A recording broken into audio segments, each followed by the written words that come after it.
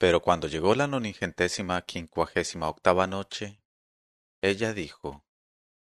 y el polvo que alzaba la cola de su traje era un colirio para los ojos del ruiseñor.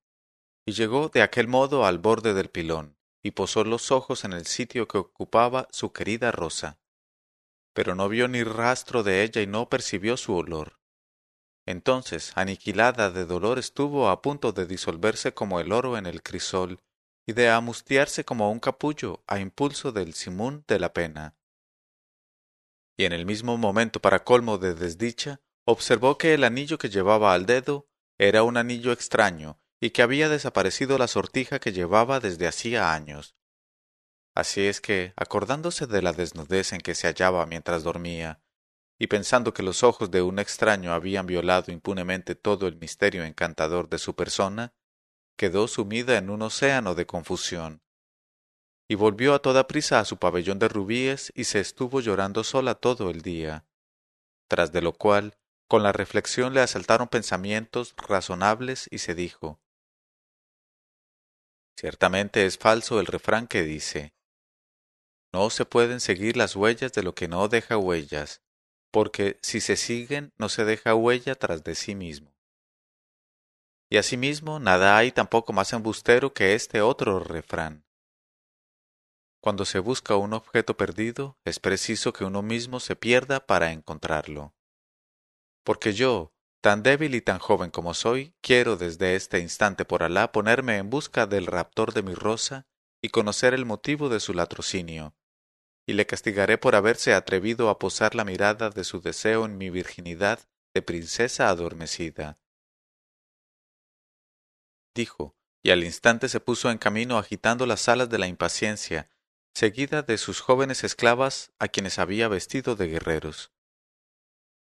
Y a fuerza de caminar, preguntando por donde quiera durante el viaje, acabó por llegar sin contratiempo al Sharkistán, reino de Sein el Meluk, padre de Nurgihan.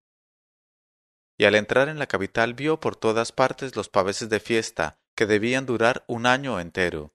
y a cada puerta oyó resonar instrumentos de música y manifestaciones de alegría. Y deseosa de saber el motivo de aquellos regocijos preguntó, disfrazada siempre de hombre, cuál era la causa de la general alegría que reinaba entre los habitantes de la ciudad. Y le contestaron,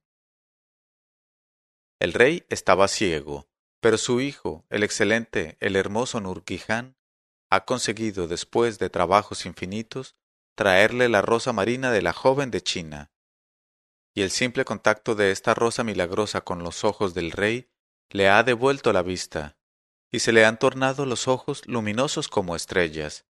Y con este motivo ha ordenado el rey que la gente se entregase al placer y al regocijo durante un año entero, a costa del tesoro del reino, y que a cada puerta se dejasen oír sin interrupción los instrumentos musicales, desde por la mañana hasta por la noche. Y en el límite de la alegría por tener al fin noticias precisas de su Rosa, Cara de Lirio empezó a tomar un baño en el río para reponerse de las fatigas del viaje. Luego, poniéndose otra vez sus ropas de hombre, se dirigió al palacio del rey, caminando con gracia por los zocos. Y quienes miraban a aquel joven quedaban borrados de admiración, como las huellas de pasos en la arena, y los bucles acaracolados de sus cabellos retorcían el corazón de los espectadores. Y así llegó al jardín y vio en el estanque de oro puro su rosa marina abierta como antaño en medio de la preciosa agua de rosas, encanto de los ojos y bálsamo del olfato. Y tras de la alegría producida por aquel encuentro se dijo, ahora voy a esconderme debajo de los árboles para ver al impúdico que ha arrebatado la rosa de mi jardín y la sortija de mi dedo. Y enseguida llegó junto al estanque de la rosa el joven cuyos ojos, copas de embriaguez, turbaban a los más cuerdos con los dulces destellos de sus miradas,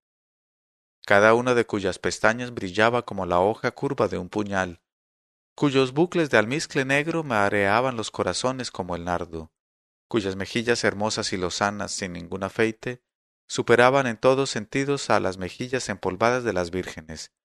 cuyas tentadoras sonrisas eran dardos, cuyo porte era noble y delicado a la vez, cuya comisura izquierda de los labios estaba adornada de una manchita redondeada con arte, y cuyo pecho, blanco y liso, era como una tableta de cristal, y albergaba un corazón despierto y arrojado. Y al verle, Cara de Lirio cayó en una especie de desvanecimiento y casi perdió la razón, pues por algo ha dicho el poeta: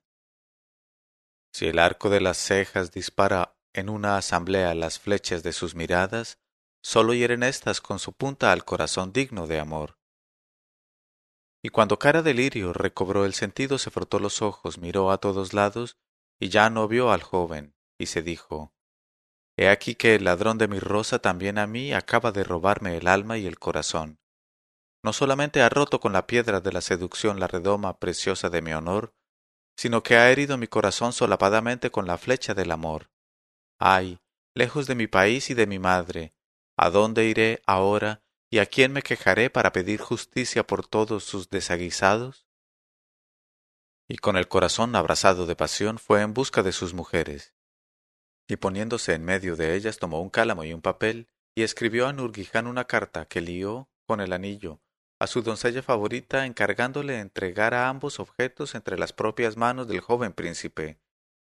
Y la joven, en un abrir y cerrar de ojos, llegó junto a Nurguiján, y le encontró sentado y en actitud de soñar con su señora Cara de Lirio, y después de zalemas respetuosas le entregó la carta y el anillo, de que la encargó la confianza de la princesa. Y Nurguiján, en el límite de la emoción, reconoció el anillo, y abrió la carta y leyó lo que sigue. Después de la alabanza al ser libre del cómo y del por qué, que ha dado a las vírgenes la gracia y la belleza, y a los jóvenes los ojos negros de la seducción, encendiendo en el corazón de unos y otros la lámpara del amor, a donde va a abrazarse la cordura como una mariposa. He aquí que me muero de amor por tus ojos lánguidos, y que el fuego de la pasión me devora por dentro y por fuera. Ah, cuán falso es el proverbio que dice: los corazones se entienden, porque yo me consumo y tú no sabes nada. ¿Qué respuesta me darías si te preguntara por qué me has asesinado con tu apostura encantadora? Pero no escribas más, oh cálamo mío, que bastante me ha entregado ya a un dolor amoroso. Con la lectura de esta carta el fuego del amor chispeó bajo la ceniza del corazón de Nurguiján, e impaciente como el mercurio tomó él en su mano cálamo y papel, y contestó con las líneas siguientes: a la que está por encima de todas las bellas de cuerpo de plata, y el cuerpo de cuyas cejas es un sable entre las manos de un guerrero ebrio. Oh mujer encantadora, cuya frente semejante al planeta Sora excita la envidia de las bellezas de la China. El contenido de tu carta aviva las heridas de mi corazón aislado, que palpitará por ti mientras aparezcan granos de belleza en el rostro de la luna llena. En mis heridas ha caído una chispa de tu corazón, y el relámpago de mi deseo ha brillado sobre tus mieses. Solo quien ama conoce el encanto que se experimenta en consumirse, y heme aquí como un pollo a medio degollar, que se arrastra por el suelo día y noche, y no tardará en perecer si no se le remata pronto. Oh cara de lirio, no cae sobre tu rostro el velo, sino que tú misma eres ese velo para ti misma. Sal de ese velo y avanza, porque es el corazón cosa admirable, y no obstante su exigüidad, el Creador ha establecido en él su morada. Pero, oh encantadora, no debo hablar con más claridad, ni confiar más secretos a mi cálamo, ya que no debe admitirse el cálamo en el harén de los secretos de amantes.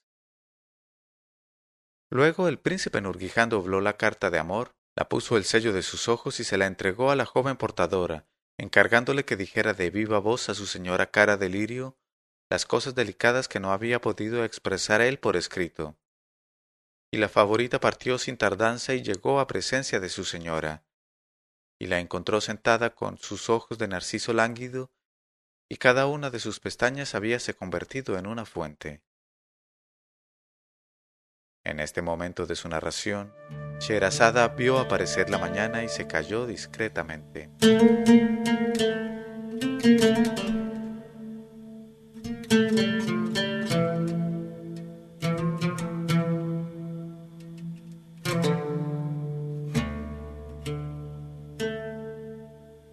Leyó Mauricio Duque Arrubla. 1001noches.co 1001 noches.co